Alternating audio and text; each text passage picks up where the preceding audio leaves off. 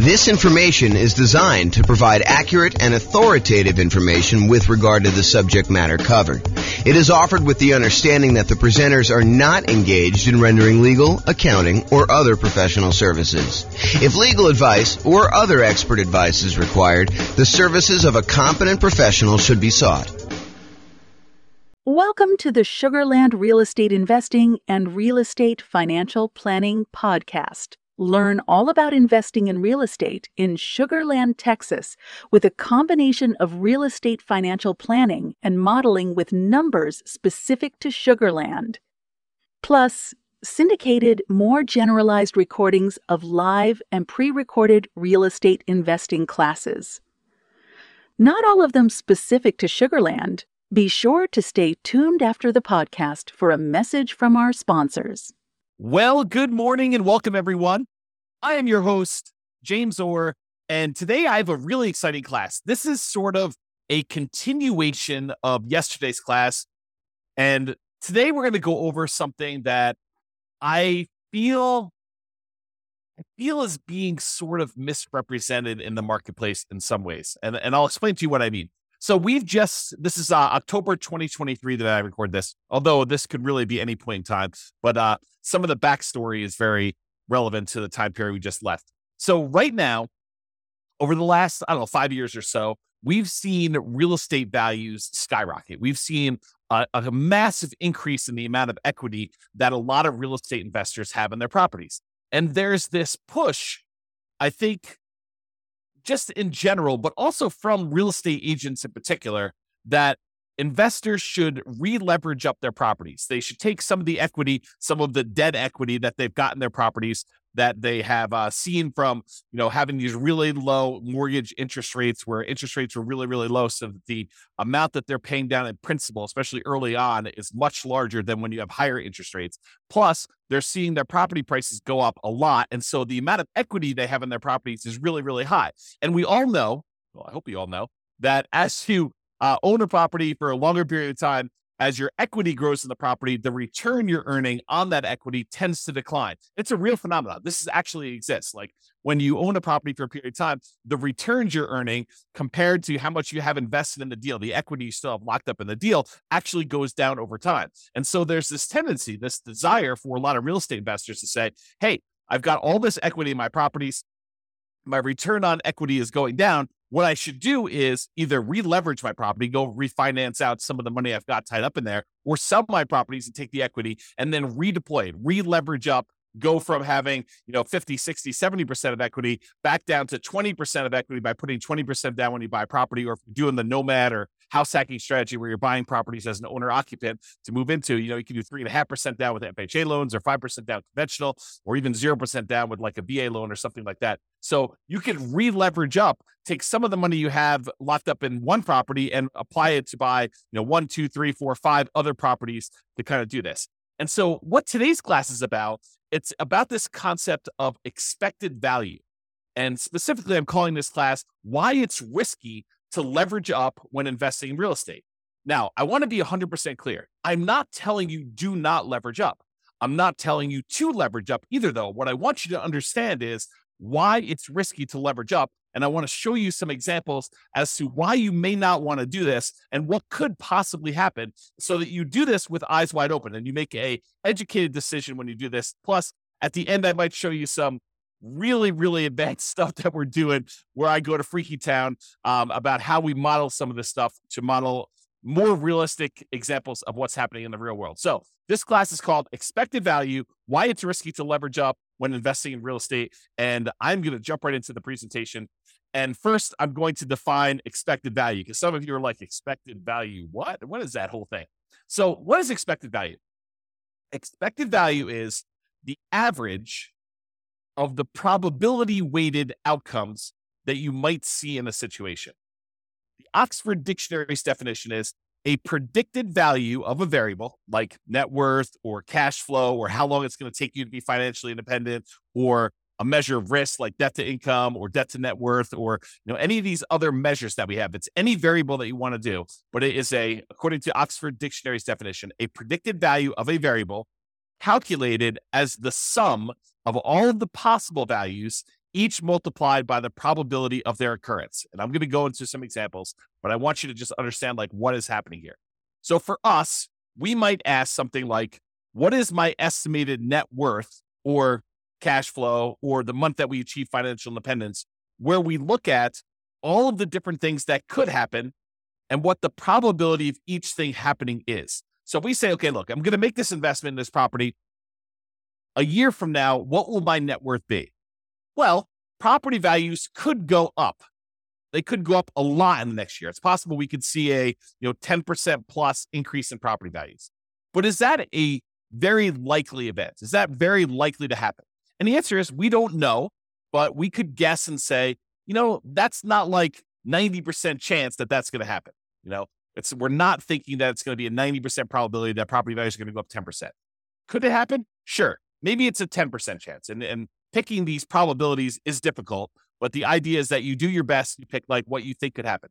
Now, is it likely that property values will go up a little bit in the next year? Sure. I think that that's a reasonable assumption for a lot of folks. And so maybe you say, 40% chance that property values are going to go up in the 3 to 5% range. And then you could say, well, I also think it could be somewhere between 0 and 3% that they go up. And so you can go ahead and estimate the probability of that being whatever it is, 20% or so. But there is also a probability that property values will go down. And there's a chance that it'll go down a little bit, 0 to negative 3%. And then you could say that's about whatever it is, 20%. And then you could say there is also a chance that we will see a pretty significant decline in property values. Maybe that's a, 5 or 10% chance where it goes between -3 and -5 or -3 and -6 or -3 and -10 or whatever you decide your numbers are and what the probability is. Then the idea is you could use all of those estimates you came up with. There's a 10% chance it's going to go up 10% and a 40% chance it's going to go up, somewhere between 3 and 6% and, an X percent chance. And you could actually look at all that and you could do some basic math to determine what the average of all of those probability weighted estimates are to see what is likely for you and see what you are likely to achieve when we do that. So let's look at a really simple, I would argue overly simple or oversimplified example of why leveraging up adds risk. And I'll start with something basic, and then I'll add a little bit of complexity, and then I'll show you a lot more complexity with a very basic example of a very advanced example, but a brief example of what that is. Okay, so imagine for a second that you have a 6-sided die, regular die that you might play in Monopoly or something like that. And you're betting with a roll of the die that the property you're about to buy is going to do something. Okay, and so you're betting basically $100,000, a down payment, on the roll of the die. If the die lands on a 6, then the property you bought does really, really, really, really well, and it's worth $1 million. Your $100,000 initial investment becomes worth $1 million total. Okay, that's only if you roll a 6. If the die lands on 1, though, then you are forced into foreclosure. The market goes horribly wrong. You have to jettison the property. You have to actually give the property back to the bank. You lose the full $100,000 that you invested in the deal, and you lose your credit.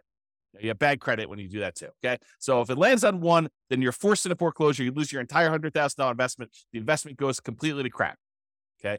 But if the die lands on 2, 3, 4, or 5, not a 1, not a 6, but any of the other numbers, 2, 3, 4, or 5, then your $100,000 investment is worth $150,000. So you have a reasonable return on your investment over some period of time. It's not just like instantly, but over some period of time, it performs reasonably well over the ownership period.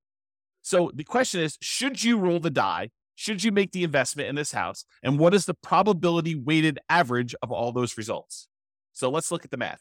And I created this brand new spreadsheet, which I will give to you as a download. I didn't set up a link for it, so I'll have to put a link in the show notes or something like that for you to get it. But it is a expected value, a risk and reward calculator, and it doesn't actually have to be for real estate investing, although this is a really good tool for you to estimate, a really basic tool for you to estimate what is going on with your real estate stuff. So what we did is we just put into this spreadsheet what the different results were, what the value of those things would be after those results happen, and what the probability of that happening are. And then we do some calculations and I show you what the expected value is. So I'll go walk you through it. So this is just the numbered examples of them. So you can put in as many as you want, up to 12. Of course, you can expand the spreadsheet if you need to in order to do more than 12, but I put 12 in here as kind of a placeholder to keep it neat. So number 1, property does really, really well. You roll a 6 on the die, and that in that case, you make $1 million.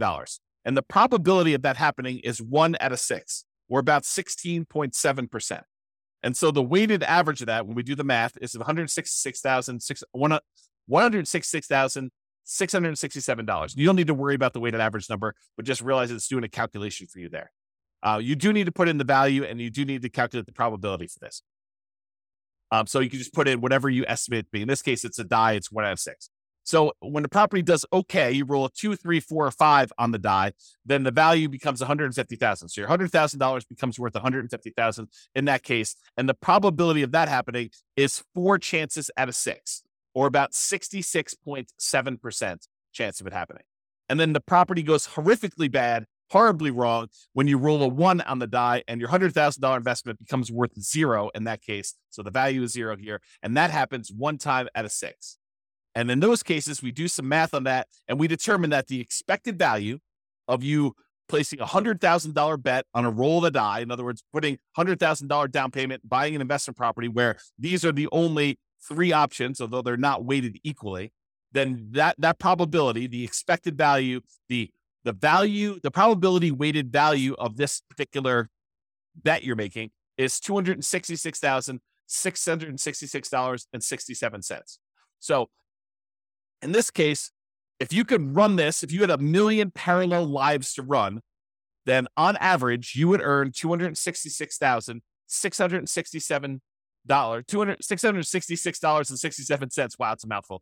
On average of all those. Now, here's what's crazy about this is there are times if you roll the 6 on the die when you do really, really well, you make $1 million, you look like a stud, and you start telling people about all the different special skills you have of rolling a die and how amazing you are at rolling a 6. And yeah, I did that. My $100,000 investment now became $1 million, and you look like a superstar. But really, it was a roll of the die to a great extent. Now, you chose to roll the die. You chose to put the $100,000 in. And this is a parallel to like investing in real life. Like some of the things are out of our control. We don't know how the general economy will do. We can kind of make some predictions about that. But historically, we're really bad about making predictions about how things like this occur. Okay. So you go in there and one roll of die, you make $1 million. But there's a lot of times when you just do okay. You put $100,000 in over a period of time, several years or whatever, your $100,000 is worth $150,000. And that's the majority of the time. But what if in one of your lives, your $100,000 investment was the time when everything went to crap and it went to 0? You don't feel so good about that. And unless you have another $100,000 sitting right behind you where you can take that and redeploy it and make another investment right afterward in order to do this, the chance of you having that another $100,000 is relatively low for most people. So the trick is when you're looking at these things, you need to not only look at the probability and the expected value of how this might do overall, but you need to look at how much of a variance there is. In one case, you make $1 million. That's 1 out of 6 chance. In one case, you make $0 or you lose all of your money, and that's a 1 in 6 chance. But there's a huge middle where 2/3 of the time, you are actually only going to make $150,000 on that particular investment. So you got to decide, is it worthwhile that 1 time out of 6, I'm going to go broke, and 1 time out of 6, I'm going to become a millionaire, and like 2/3 of the time, 4 out of 6, I'm actually going to just do okay on this particular investment. And that's sort of the decision we're talking about as to when you should leverage up. So let me talk to you about this example. And this is just one of many examples I could have given you, but I think this demonstrates it pretty clearly. And so I'll just use this one, and we could do more of these in the future, especially if you like them. Go ahead and reply to me, send me a comment if you like this video, and we could do more variations on different things, not just this one example, because I think it's really interesting to think about this for a lot of different examples, but this one is particularly good. So let's look at the expected value. If you have one property, it's a $500,000 property, and you own it free and clear. You don't have any mortgages on it. You have $500,000 that you can invest. You buy one free and clear property. So you own one property, and it's worth $500K. So we have a couple different things that could happen in the marketplace, though. Okay, I set up 5 different scenarios. One scenario is where property values go up 6% and you have 6% higher rent. And we're kind of looking at like a year out. So this is sort of like 1 year of number where you're able to get 6% more rent and 6% appreciation on a particular property. And in that case, if you own one $500,000 property, including all of the different benefits of investing in real estate, cash flow, your cash flow from depreciation, appreciation, and debt pay down, which is none in this particular case, your $500,000 becomes worth $571,000, $972. And I've said, there's a 10% chance that will happen, that property values will go up 6% and you'll have 6% more in rent. And so we do that calculation here to show you what the weighted value of that is. Now I say to you, okay, there's also a chance that property values will go up 3%, a relatively reasonable appreciation rate on a single property, and that you're getting 3% more rent. And so if you do that, it's worth $555,000, almost $556,000. But I've said that is probably the most likely scenario, that 55% of the time, more than half the time, that is likely what's going to happen. You're just going to see slow and steady appreciation, about 3% per year, and you're going to see 3% higher rents when you do that. And so you make $55,000, almost $56,000 on your $500,000 investment, kind of doing that deal. Okay. But that happens most of the time, 55% of the time. There's another scenario where you see no appreciation. Your property that you bought for $500, a year later is still worth $500, and you don't see any premium or any discount on rent. It's flat. So no rent appreciation and no appreciation on that property. And in that case, your $500,000 property made you about $39,514. So you have about round up a little bit, about $540,000 doing that. And I think there's about a 20% chance of that happening, where because of the market conditions, prices were way up over the last bunch of years.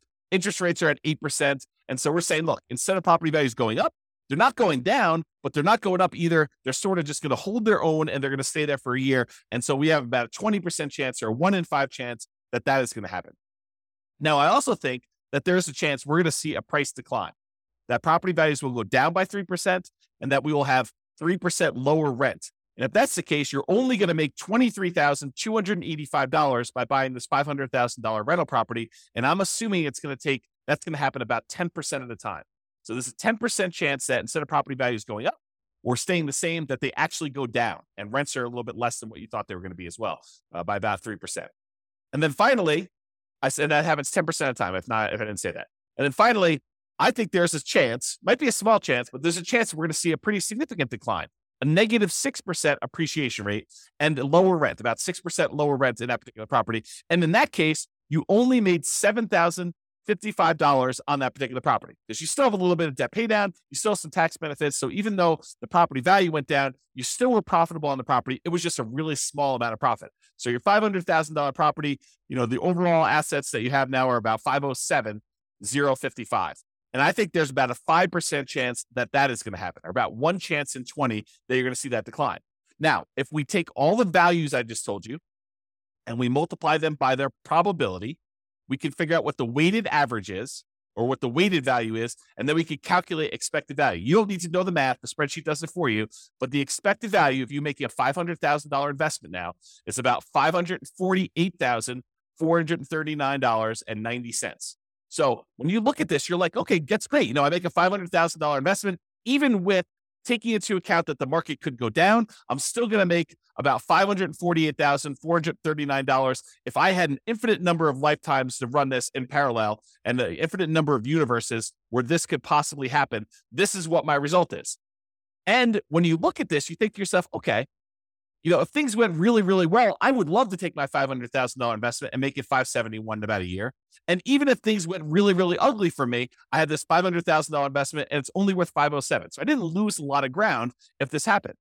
Now, let's take this same property, but let's buy 5 identical ones, put 20% down instead. This is the idea of releveraging up, right? You have a bunch of equity in your property, in this case, 100% of equity. And instead of buying this one property and having a ton of equity in it and having to be really resilient to price declines and really resilient to rent declines, what we're going to say is, look, we're going to take this same $500,000 and I'm going to put $100,000 down on 1, $100,000 down on 2, 100 on 3, 100 on 4, 100 on 5. So now I got 5 leverage properties. They're not going to cash flow nearly as well. In fact, they're going to cash flow about $100 a month at like the rent appreciation being 0. We're going to say it's about, $100 a month in positive cash flow when you're buying these properties, so 20% down in this particular example. But we're going to look at what happens in all of these 5 different scenarios where you have 6% appreciation, 3%, no appreciation, -3, and -6, all with the same probabilities. So we're going to see how this differs. And that's what this shows you.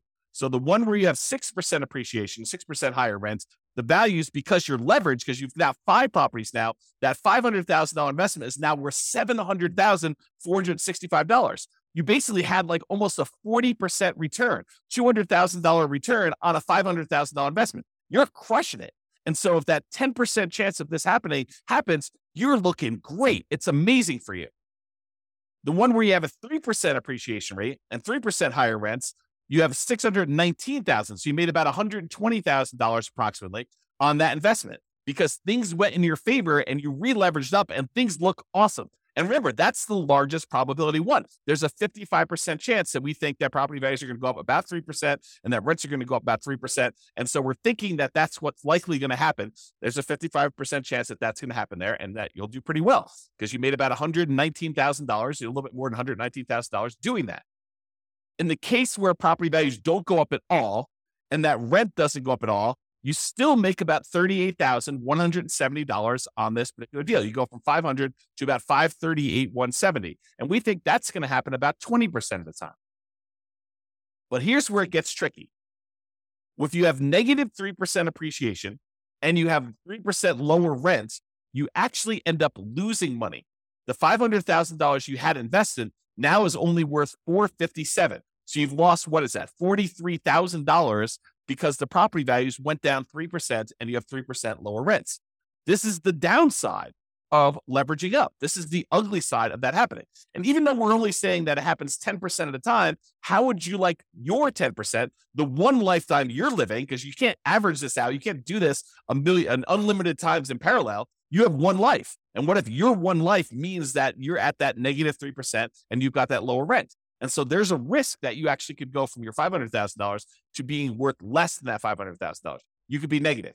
And yes, I do understand that, you give this enough time, it may recover and all that other stuff. I totally understand that. And I agree. The longer you hold real estate, the less risky it tends to be because over a very long period of time, real estate tends to appreciate about that slow and steady 3% per year. Rents tend to go up about the same as inflation, about 3% per year. And that you end up paying down the loan over time and that gets better. So I do get that the longer you hold this, the less risk you have, but I want you to understand where this extra risk comes from and how it actually plays out when you look at this expected value concept.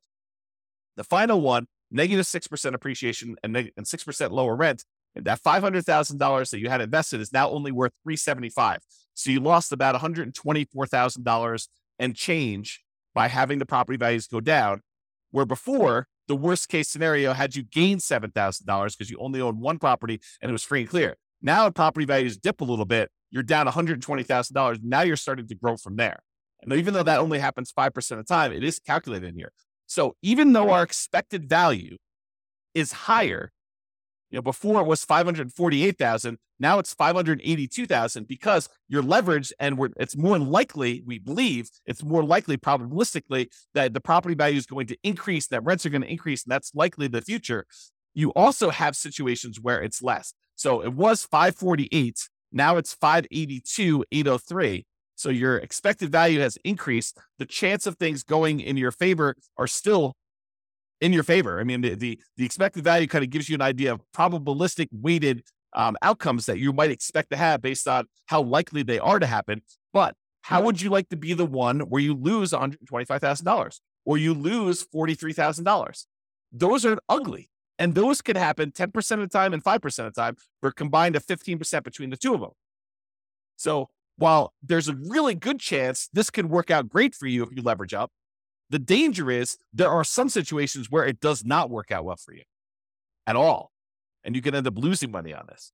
So that's sort of the idea as to why you might want to think twice about leveraging up or the risks associated with leveraging up in real estate. So I just have some notes in here. Let me make sure I covered these. So when you increase leverage, there's a chance that with a reasonable drop in price or rent, you end up losing part of your initial investment. So if we go from that one free and clear property to 20% down, fully leveraged property, leveraged investment properties, there is a chance that you lose money if the property values decline a little bit. So think about that before you take all this money and re-leverage up. There's also a chance you do a lot better than you would without re-leveraging up. So the upside is greater, but there also is a dark side, a downside to this happening, which I want you to be aware of. And again, like I said at the beginning, I'm not telling you to leverage up and I'm not telling you not to leverage up. I just want you to understand what the pros and cons are and what the risks are associated with this and why it does add risk for you to decide to leverage up on your properties. Okay. So estimating probabilities. What can be difficult is correctly, reasonably estimating probabilities, especially when you're a newer real estate investor and you don't know what is normal.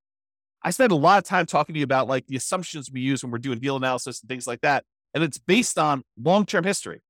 I mean, there's a tendency in a market very close to where I live for people to use 6% appreciation on properties when they're doing their deal analysis. And some people come to me like, James, so-and-so uses 6% when they do their deal analysis. And it's based on, the fact that that particular city has seen, 6% appreciation, depending on how they calculate it, it could be that, over the last, whatever, X number of years. As I say, why are you using 3%? Because I'm conservative. That's why. Because my number is based on the overall nationwide average over, I forget the exact number, but it's like 80 plus years or 100 years. I forget the exact number on that. But it's over a very long period of time. I'm using the Case-Shiller number to show what the appreciation rate is over a very long period of time. It's 3%. Okay. And the inflation rate is about 3.1. And so inflation and appreciation are about the same. Okay. So property values tended to keep pace with inflation. It's one of the arguments some people use as to why you shouldn't invest in real estate. Real estate just barely keeps pace with inflation. Why would you go and invest in that? Because it keeps pace with inflation and we can leverage it. So even though we're seeing a 3% increase that's keeping pace with inflation, we may only have 20% invested in. So we're getting 5 times that or 15% return, 5 times 3% per year, 15% return, and inflation is only 3%. So we're gaining 12% a year on inflation. That's why we invest in real estate. One of the reasons. Okay. So people will argue, I don't want to invest in real estate because it just keeps pace with inflation. Yeah, that's awesome. That's great. Okay.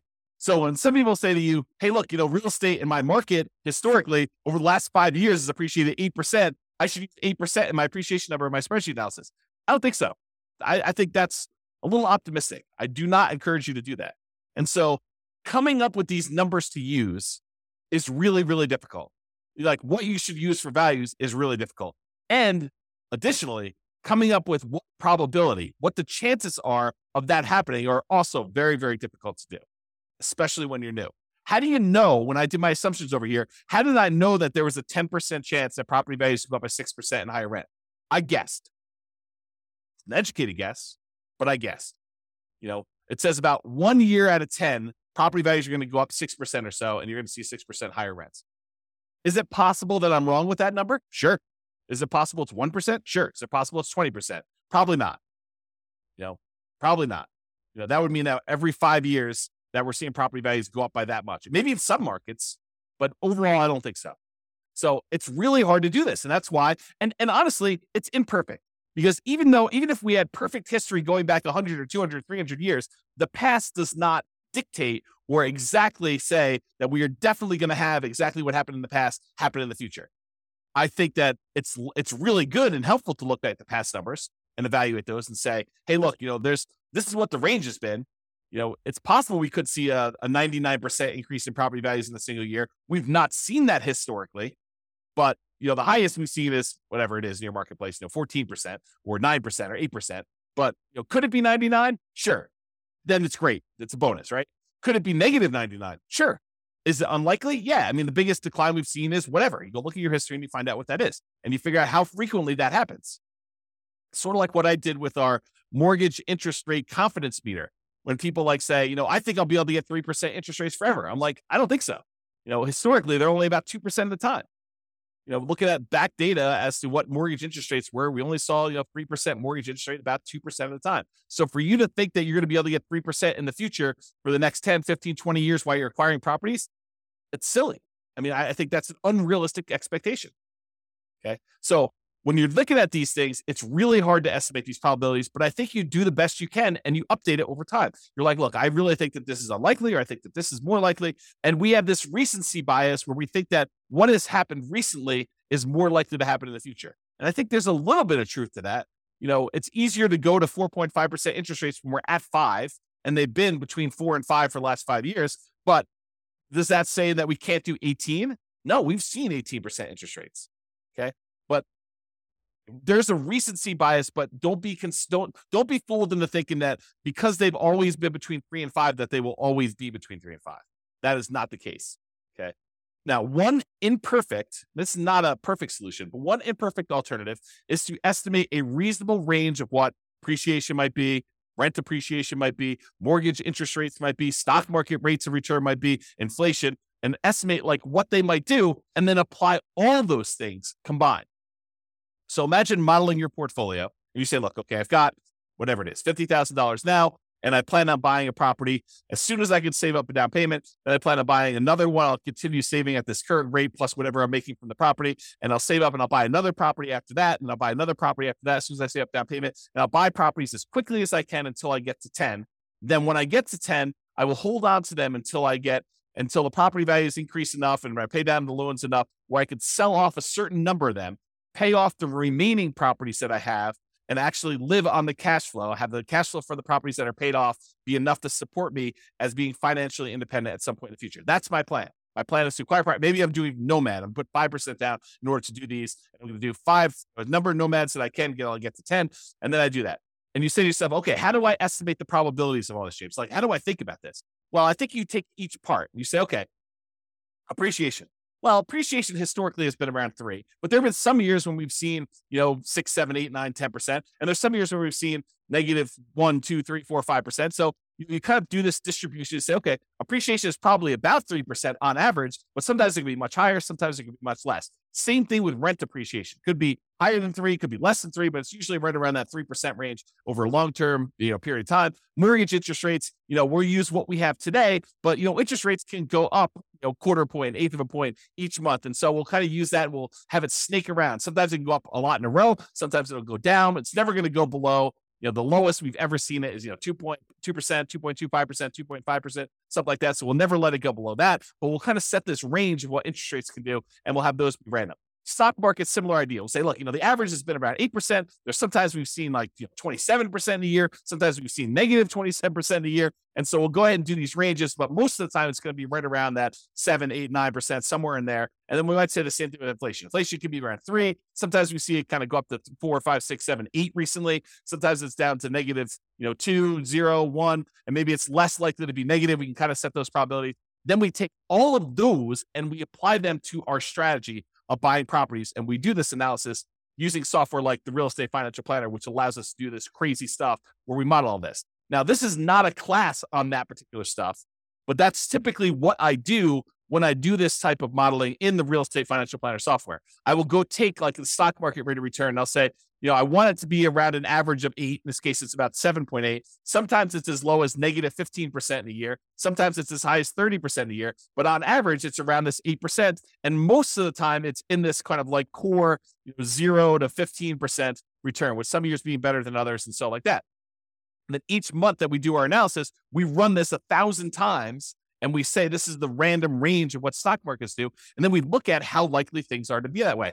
Same thing with property appreciation. We say, look, the average is around 3.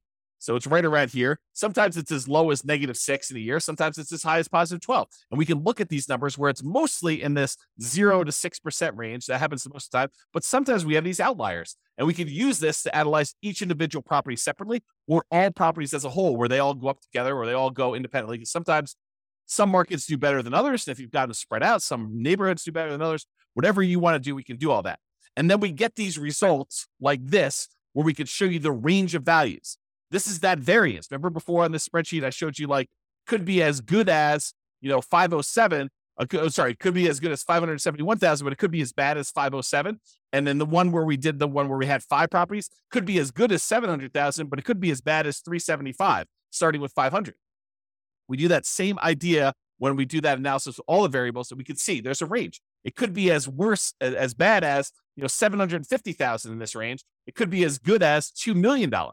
The expected value of it is around 1.2. And I showed you the 25th and the 75th percentile. It shows you that about 25% of the time it's going to be around $1 million, and about 75% of the time it's going to be less than 1.4 or whatever that is. And so we can see this range of values and how the entire investment portfolio will do in terms of net worth and cash flow and time to financial independence and all that stuff. And then what we really can do is we could say, look, I'm comparing two strategies. I want to know what's going to be riskier for me, what's going to have the widest range of variance, what's going to be the one where I am most likely to succeed, but also it gives me a good chance of achieving my goals. And we can compare the two. So for example, in one case here, I'm buying 20% down rentals. In the other case, I'm buying 5% down Nomad rentals. And you can see the Nomad one gives you a lot more upside, a lot higher expected value. That's this dotted line here. Your expected value doing Nomad is like 2.2 versus an expected value of, let's see, whatever this is, about 1.2 if you do 20% down rentals. And the downside is not as bad. I mean, look, the difference between the worst case scenario, your like worst run putting 20% down is about the same as your worst run when you do the Nomad strategy. But the Nomad strategy, the best run for 20% down is about 2 million. The best run for the Nomad strategy is about 4.5 million. And that's what we want to look at. We want to look at how these risks compare and see what the range of the outcomes might be when we're looking at this, because we could have a much higher expected value and a much higher upside without that much more or no more downside when we look at it. And by comparing these different strategies and doing different things, we can compare things like 5% down Nomad versus 5% down Nomad where we pay off properties first, or 5% down Nomad where we actually sell off part of our properties and pay those off in full. And we can look at these different things and see how they vary. And they could do that with things like net worth or cash flow. And this is one just showing you how long it takes you to be financially independent. And this is the 20% down one. It shows you that the expected value, the like number that is likely to happen, is about 30 years in this particular case with all these assumptions. And this is based on Norm and Norma, if you remember that from a previous podcast episode. But basically, it shows you it takes about 30 years for them to do this, but it could happen as early as 200 months, which whatever that is, a little less than 20 years, probably like 18 years or so, if I had to guess. And then it could happen as late as way past 40 years. It's kind of like the worst case scenario. So you can see the variance in those. And I looked at the 25th percentile. That happens at about 300 months, and the 75th percentile happens a little over, 420 months or whatever that is. And you can see these ranges of when these things happen, and you can also compare these to see which one gets you to financial independence faster, which is what we covered yesterday. It's like all the different ways we could do, all the different things we could do, all the different ways that we can actually make financial independence happen quicker for us. But that's not the whole story, right? We just showed you that sometimes you can actually have it happen faster, but if you look at it, it's happening faster at the expense of increasing our risk of having some type of catastrophic or significant failure. And I want you to understand that nuance, and we'll go into a lot more detail and we'll do a lot more classes on this, but this is the basic idea, and I hope you get the basics of it. All right. So in conclusion, focusing on improving your returns, an example, leveraging up, is just part of the story. You should also consider risk and probability. You have one life to live. It's not like you can do an unlimited number of these lifetimes and see the average yourself. You're just doing one path, and your path could be the most amazing path or could be the crappiest, worst path. In most cases, probabilistically, it's going to be somewhere in the middle, right? Because that's just how it is. You can't try an unlimited number of times. You can only try one time. And even if you have money behind you, you can only try one time, and then you got to see what the results are. Then you got to take the money you had kind of set aside and try again. But I mean, if you want to try this, if your chance of success is really, really large, but it only happens very rarely, you don't want to keep doing that because you may run out of time. You may only have like 100 years plus or minus to live. So if it takes you 10 years to kind of see these results to do that, you can't try 100 times. So you want to increase the probability of your success and eliminate or decrease the number of times you have bad, devastating, gets you out of the game sort of outcomes when you do that. So you should consider probability of success and the variance you might expect to see in your results when you do this. All right, that's all I got for you. I hope you enjoyed this class. This has been James Orr. Have a great day, everybody. Bye-bye for now. With home prices up, mortgage interest rates up, and rents up, but not quite enough to counteract the higher prices and interest rates. Cash flow on rental properties in Sugar Land is harder than ever. Book a call with the Real Estate Financial Planner to apply our proprietary 88 strategies to improve cash flow on your rentals. See the show notes for a link to schedule your call and improve your cash flow today. If you're a real estate agent, lender, or professional in Sugar Land that wants to help our real estate investor listeners, consider reaching out to learn about collaboration opportunities with this podcast. We'd love to add more value to our listeners by having you assist our investors buy, sell, and finance their real estate investments. See the show notes to schedule a call to discuss collaboration opportunities.